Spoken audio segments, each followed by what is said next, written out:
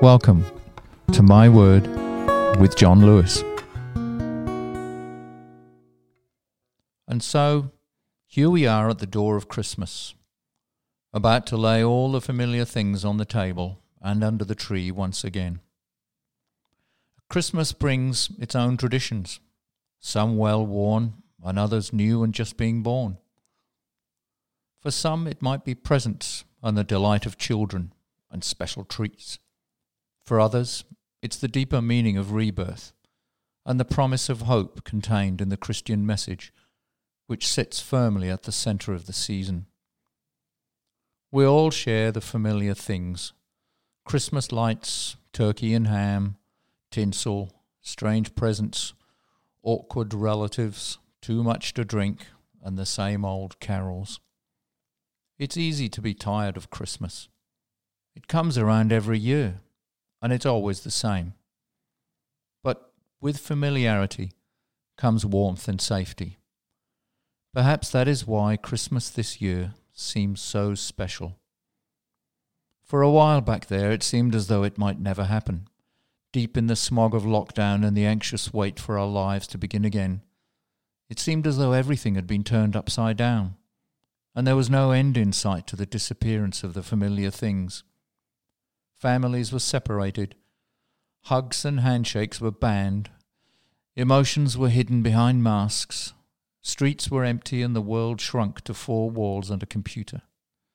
Christmas, with all its familiarity and warmth, was something to reach towards, a light at the end of a very dark tunnel. Now that it is finally here, it's time to celebrate. We've made it this far, and we can share and hug and smile and eat together again. But as we prepare to sit at the table and be thankful for the good things, it's also time to remember.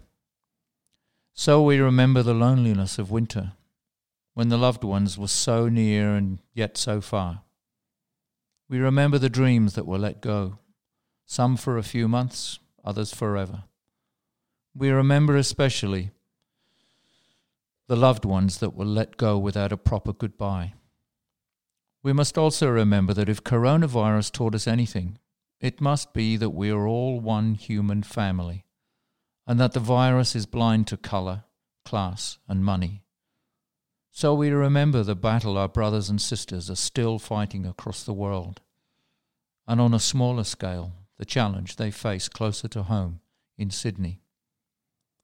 But now is the time for us to look up, look ahead, and remember that while Australia is still the lucky country, we're also blessed with good leaders, robust systems, and sensible science.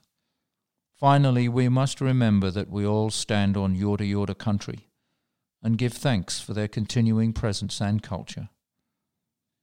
Here's to a warm and safe, familiar Christmas to all our loyal News family. We wouldn't be here without you.